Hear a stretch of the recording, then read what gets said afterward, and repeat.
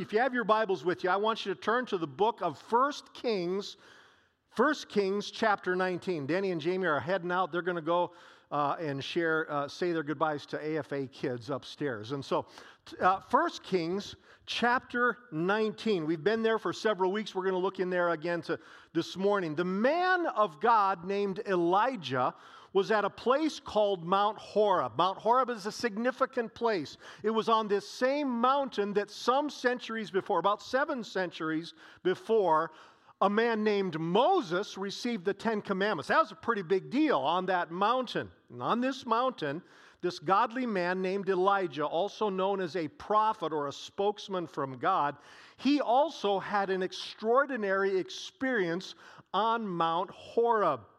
The Bible says, we looked at this last week, the Bible says he saw and felt a powerful wind.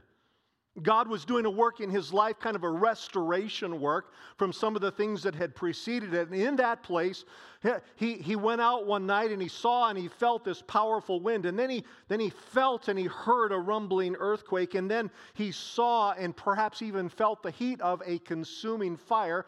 But the Bible says that God was not in those. And then the Bible says, again, we looked at this last week, that he heard a gentle whisper. A gentle whisper. God can still speak to us in those gentle whispers if you're listening.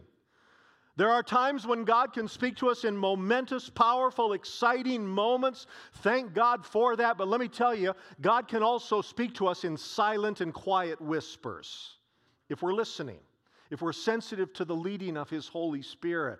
And this is what was happening here. God was speaking. And in that gentle whisper, the Bible says, God gave Elijah 3 clear commands. 2 of them were to anoint 2 different kings of 2 different nations. But it was the 3rd command. We read it briefly again last week. It was the 3rd command that most altered Elijah's life. It's in 1 Kings chapter 19, verse 16. God said this to Elijah, anoint Elisha. Sounds similar, but it's different. God said to Elijah, anoint Elisha, the son of Shaphat, from Abel-Meholah, to succeed you as prophet. With that statement, in that 3rd command that God gave him on Mount Horeb, with those words, God told Elijah that someone would succeed him or replace him. God said, this is the person who is going to follow after you. Now, it would be about 10 years before that would actually happen. It would be about 10 years before Elijah would move off the scene and Elisha would move to center stage. It was going to be about 10 years, but God told Elijah that he would be replaced by Elisha. In 1 Kings chapter 19, verse 19, tells us about Elisha's calling. Follow with me. Here we go. So Elijah went from there and found Elisha, son of Shaphat. He was plowing, the Bible says, with 12 yoke of oxen, and he himself was driving the 12th pair. Elijah went up to him and threw his cloak, I should have had that mantle up here, threw that cloak around him.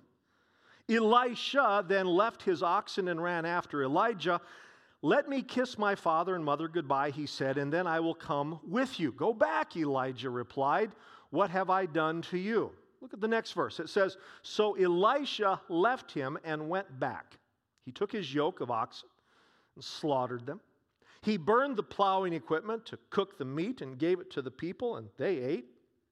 And then he set out to follow Elijah, and he became Elijah's servant. Now, Elisha was virtually unknown outside his immediate area.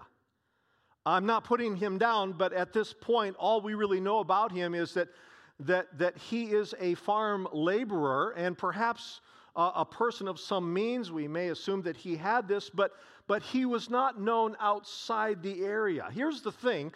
Anonymity has never been a problem with God. Let me say that again.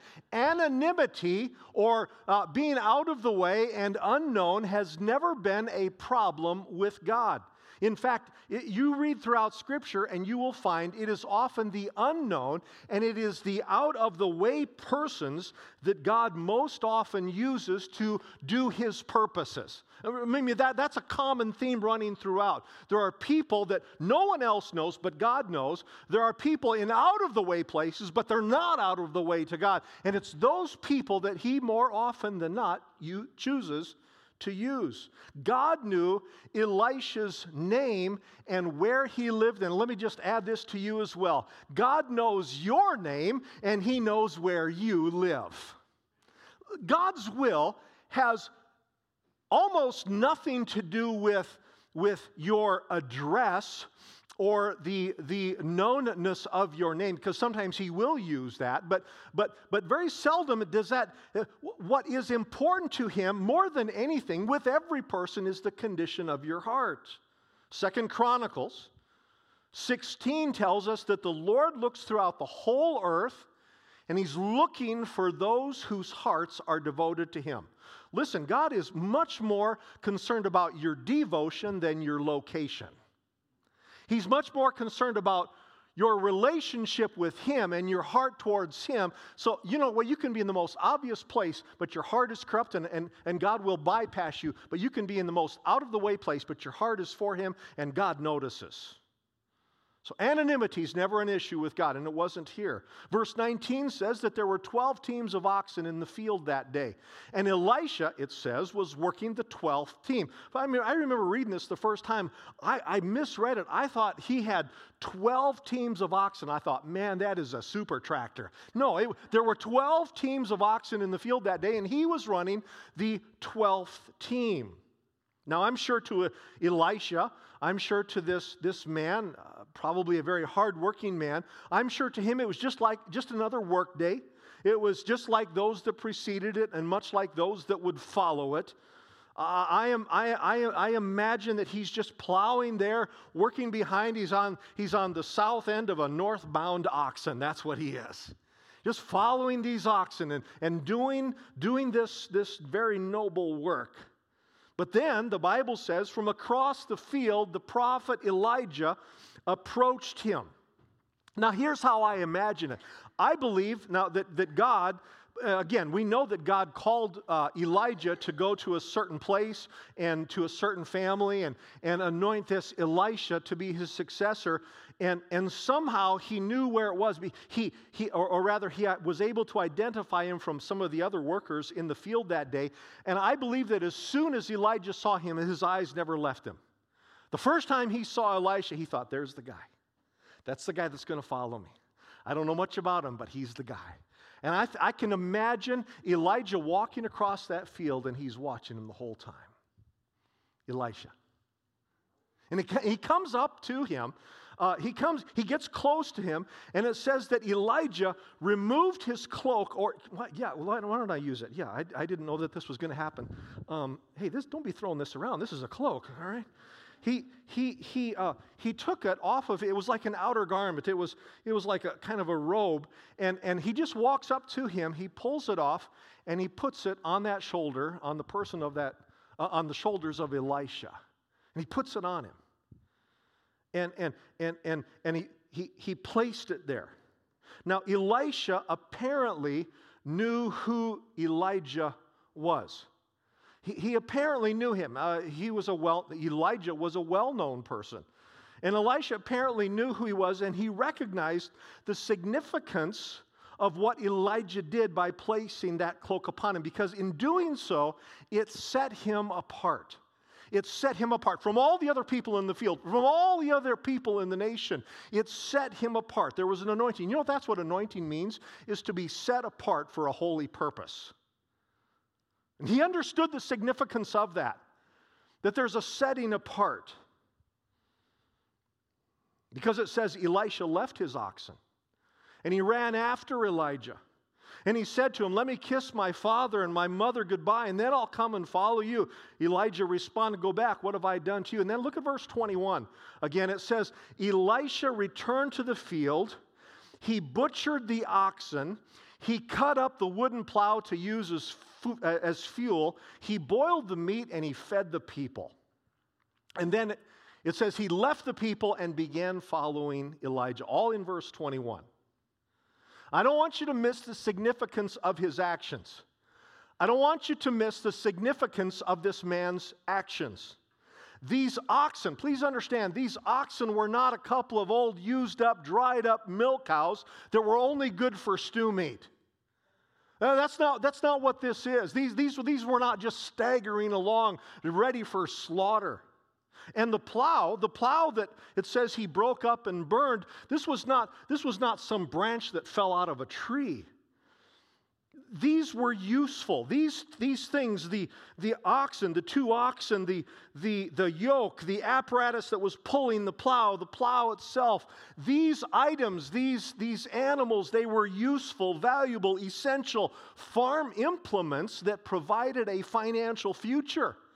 I mean, you can imagine, many of you are involved in agriculture. You can imagine the value of something. They didn't have tractors, of course, back then. This was their tractor. This was their farming implement. This represented a future. This represented income. This represented a family, perhaps, at some point. This was valuable, essential, and useful. And he didn't sell them.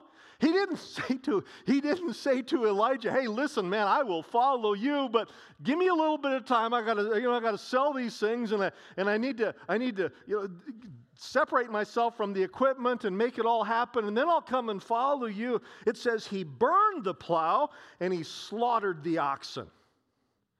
Now, listen, please understand, this is very important. There's nothing inherently wrong with either plows or oxen. Right? That's not why he burned the one and slaughtered the other. He didn't do that because, oxen are evil and plows are bad. He destroyed them or sacrificed them essentially, but not because they were inherently evil. I got nothing against plows. In fact, I like cows. I like a medium well with A1 sauce. That's how I like my cows. Nothing wrong with cows. Nothing wrong with plows. Here's the thing. Why did he do it? Because in keeping them would have kept Elisha from doing God's will. And that's very important. He didn't burn one and slaughter the other because they were evil. He did them because he knew that God had called him and there could be no turning back. We sang that this morning, intentionally so. No turning back. I have decided to follow Jesus. Now, this is about 7 centuries before Jesus came. Jesus was already there. I mean, God, he's always been. But you understand that before Jesus was born and ministered as a man, that was 7 centuries earlier, but this is basically what he's doing. He's saying, I have decided to follow God's will, and I am not turning back. I have set my course. I slaughtered the oxen, and I burned the plow. Wow. I mean, this is like total commitment. What Elisha did that day was a demonstrated commitment to go and to do. I want you to see that. It was a demonstrated commitment to go and to do. It wasn't just I'm going to do this and I say that I will. He did it, and he made it so that he couldn't turn back. Not just words, but demonstrated actions from which there could be no turning back. It's interesting. I mentioned a moment ago about 7 centuries later, 6 or 7 centuries later. A couple of people stood before Jesus. At least 2 came before Jesus, and they asked if they could become his disciple. Jesus gave them a reply, and he says, I need you to do this. But after considering the cost of being a disciple or the cost of discipleship, the Bible says both of them walked away. And there may have been others, but there are at least 2 that are recorded. They wanted to follow him, but when they learned that there was a cost to following him, they did not follow him. Let me say that again. They wanted to follow him, but when they found out there was a cost to follow him, they no longer wanted to follow him. Because they learned that this is going to cost something. And it's still this way. People today, 2019, people today in Aberdeen, people today in many places throughout the world, people today can be quick to declare, follow Jesus? Of course I will follow him. But then when it begins to cost something, now you understand when I say cost, I don't mean purchasing salvation. It's already bought. It's already done. Jesus paid the price on the cross. Glory to God. You don't need to do one thing to purchase, but if you want to become a follower of Jesus Christ, if you truly want to be a disciple of Jesus Christ, that's going to cost you. See, that's a misunderstanding. We have, well, I'll just become a Christian and he saved me and I can go back to a date and say, well, this is when it happened. Yes, glory to God. Thank God for that beginning. The price of salvation is absolutely free, but there's a cost to being a follower of Jesus Christ. It begins to cost us something. When God's word tells us to repent of and to renounce something, I'm going to say it again, when God's word calls us, commands us to repent of something and to renounce something, and it's something that the world around us says is good or celebrates it or says it's fine, that many people experience this or do this. You can fill in whatever that might be. It's at that point that we have a choice whether we will go and do or we will not go and we will not do. I was talking to our guest earlier. I forget, it was this morning, breakfast, or last night at supper. We were sitting around our table. I think it was last night. And our guest was talking about the price that is paid to be a follower of Jesus Christ in that place. That you give up so much, that you surrender so much. Do you know that in that place there are very few, if any, nominal Christians? People that say, because when they say I'm a Christian, suddenly there's a cost. There's a cost societally. There's a cost in their family. There's a cost in their finances. There's a cost in their education.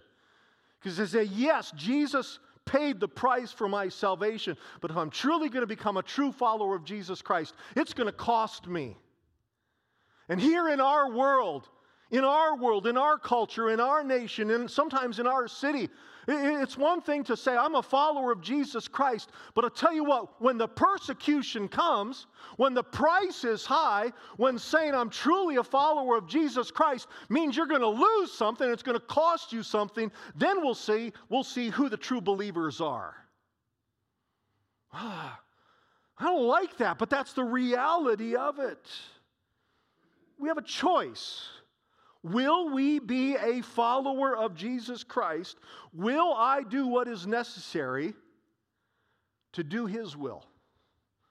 Will I, even good things, will I say no to the good thing? Will I say no to that? Will I even say no, that part of my life is no more?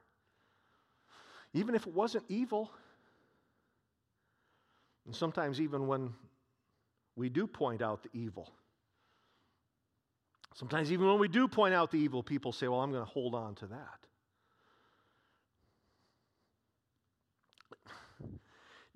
I can't tell you the number of times as a pastor where I have said to people, that is absolutely wrong, and here's why. And I point them to Scripture, and they say, well, yes, but I don't want to give that up, and I never see them again. I can't tell you the number of times. I said, it's wrong. The Bible says it's wrong. And they don't come back. They go someplace else. Or they don't go at all.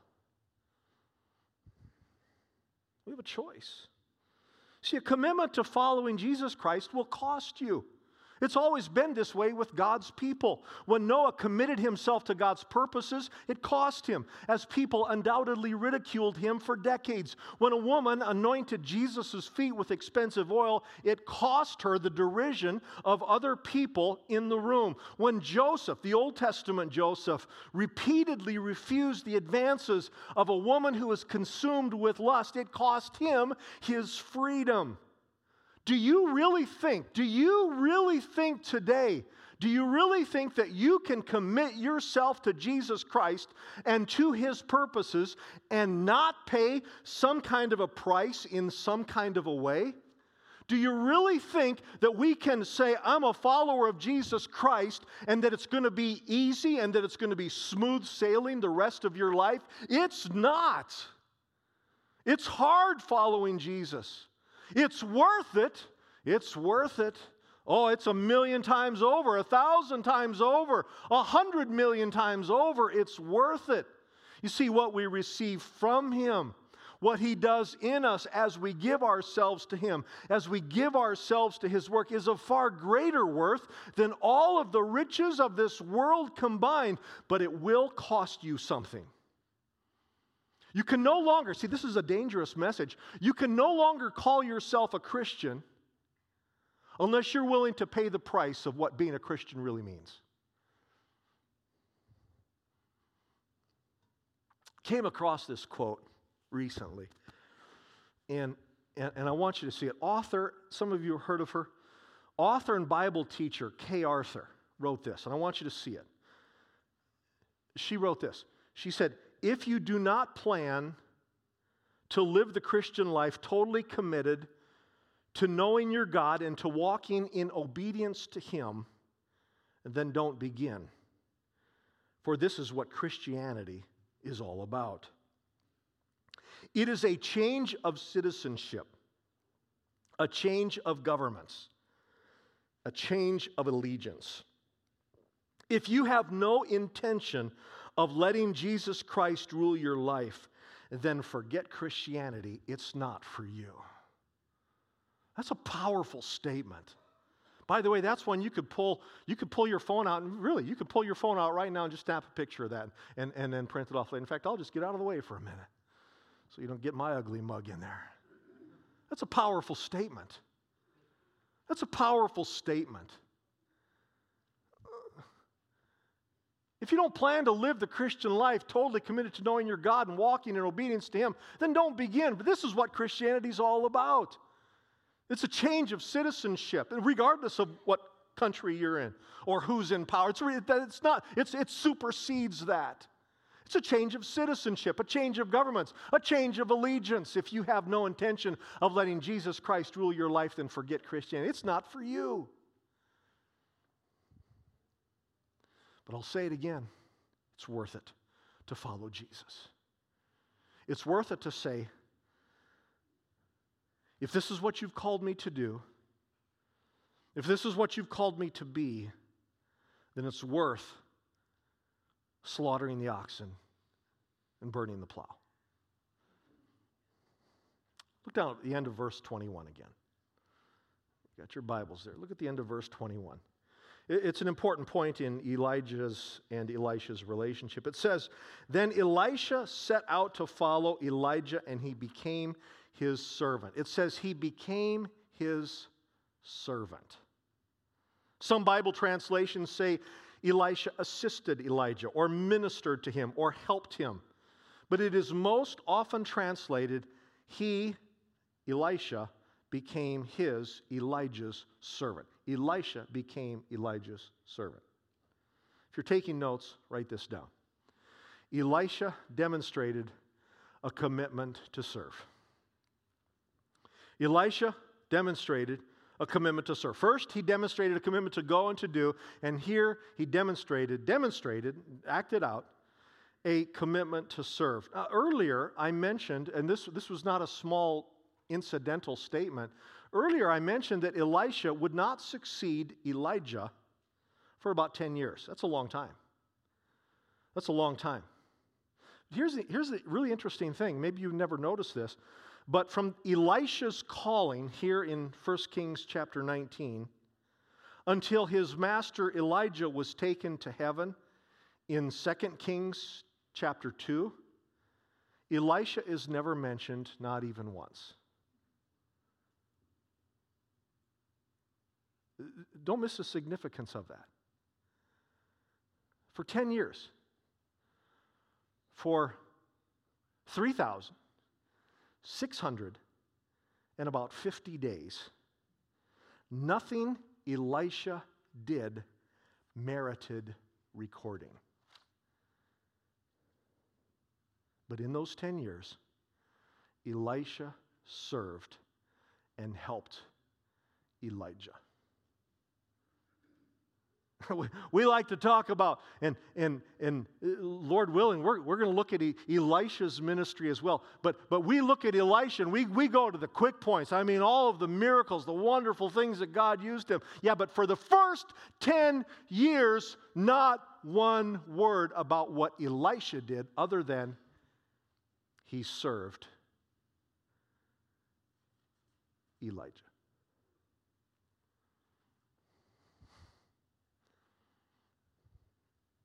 For any person who aspires to leadership, and it's a good aspiration, but for any person that says, I want to be a leader, if you want to lead, first learn to serve. Do you know that Jesus himself said, the Son of Man, referring to himself, the Son of Man did not come to be served, but to serve, and to give his life as a ransom for many. Jesus himself, who had all authority, said, I did not come to be served, I came to serve. And he demonstrated that by giving his life for you and for me. You see, within Christianity, we refer to it as the upside down kingdom. Jesus himself said, the greatest of you will be the servant of all. We don't like that. We don't like it when all of a sudden you mean for years I may in anonymity serve where no one sees and no one recognizes and no one acknowledges what I'm doing? Yes, that may be what God calls you to do, but if you do that faithfully in whatever way, there's some of you that are doing things right now at AFA, have done for a long time, will be doing it even in the coming weeks. And I'll tell you what, God, I got some good news and bad news. The bad news, at least initially, is that some people may not even acknowledge what you do. In fact, when it's all said and done, you may be saying, you know what, nobody recognized me.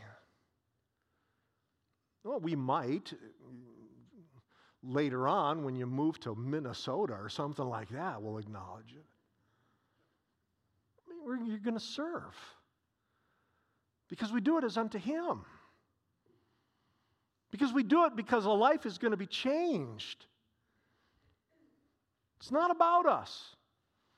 It's never been about us. A Christian philosopher, and yes, there have been a few of those, a Christian philosopher named Blaise Pascal wrote this: Lord, help me to do great things as though they were little, since I do them in your power. And help me to do little things as though they were great, since I do them in your name. I want you just to chew on that a little while. Lord, help me to do great things as though they were little, since I do them in your power. God, there's some things that you're going to call me to do. There were some things that God called Elisha to do, and Elijah before him, that were so big and so heavy and so daunting and at times so intimidating. Help me to do great things as though they were little, since I do them in your power. See, that's how it can be done. They're going to be big, intimidating, daunting, and you can't do it in your strength, but you can in His power. And help me to do the little things, what me or perhaps even others regard as little. Help me to do the little things as though they are great, since I do them in your name. God calls us. God calls us. Regardless of how long ago, whether it was a week or 2 or 3 weeks ago, or a month ago, or at Easter time, or maybe it was decades ago. Listen, you gave your heart to Jesus Christ. Glory to God, I rejoice with you. But being a follower of Jesus Christ means more than just saying yes weeks, months, or years ago. Being a follower of Jesus Christ is, Lord, I will do what you want me to do, and I will go where you want me to go, and I will be what you want me to be, and I will trust in the way that I can only trust in you, because it is in your name that I do it.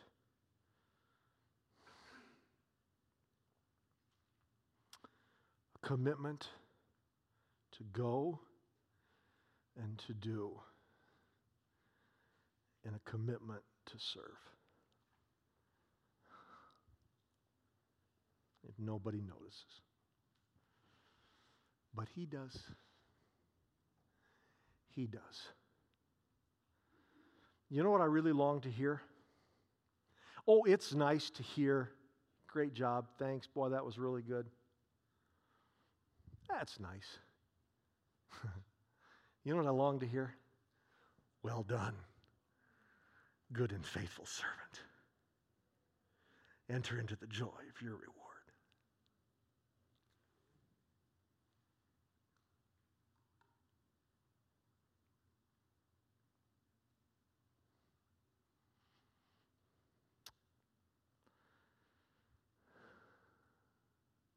Let's pray. Lord Jesus. Lord Jesus. Right where we are and in this altar of where we're seated right now, your Holy Spirit has done a work that this preacher could never do. Hallelujah. And I thank you for it, Lord. Your Holy Spirit is the one that can take your word and bury it deep into our hearts, expose our hearts, expose our motives. Lord, you've called every one of us to go and to do. May we, in those moments that follow your call, or in those days, or every time that we have this opportunity, Lord, may we not say, price is too high. It's too difficult. I don't want to let that go. But rather, Lord, if you call me, if you tell me to do something, then I believe that you're going to give me the strength to do it by your Holy Spirit. And Jesus, if you call me to serve, when no one else sees it, no one else knows, and it seems that no one else cares at times, may we do it faithfully, because we do it as unto you. Because the joy is not in the acknowledgement, the joy is in knowing we've done what you've called us to do. I pray that at this altar of prayer for every one of us. I thank you, Lord. I thank you, Lord. Lord, I pray that, again, we're going to go throughout the activities of this day, and we're going to give me 100 different things in the next hour. They're going to capture our attention for even just a few moments. So, Lord, in these final moments, bring it to our hearts, imprint it on our minds in this altar of prayer. Right now, Lord, reveal to us some oxen that need to be slaughtered, a plow that needs to be burned, representing the things that represent what we once did, but you're calling us to something else. What we once did was good, but you're calling us to something else. And Lord, right now in this altar of prayer, as you call us to serve, may we do so for an audience of one. And it's you. It's one of the hardest things we can do. Lord, help us to serve you. Thank you, Lord. Thank you, Lord. Would you stand with me, please? These altars are going to be open. If you would want to, please understand. And would you also respect those that are around these altars if they just want to spend some additional time in prayer? But I want to pray with you one more time before we go. Lord, thank you for my brothers and for my sisters. Thank you for calling them. Thank you for equipping them. Thank you for sending them. And thank you, Lord, for these servants. I ask your blessing upon us as we go and we do your work and your will. We pray these things in the mighty and matchless name of Jesus Christ. Amen. Go in the power and in the presence of the Lord Jesus Christ.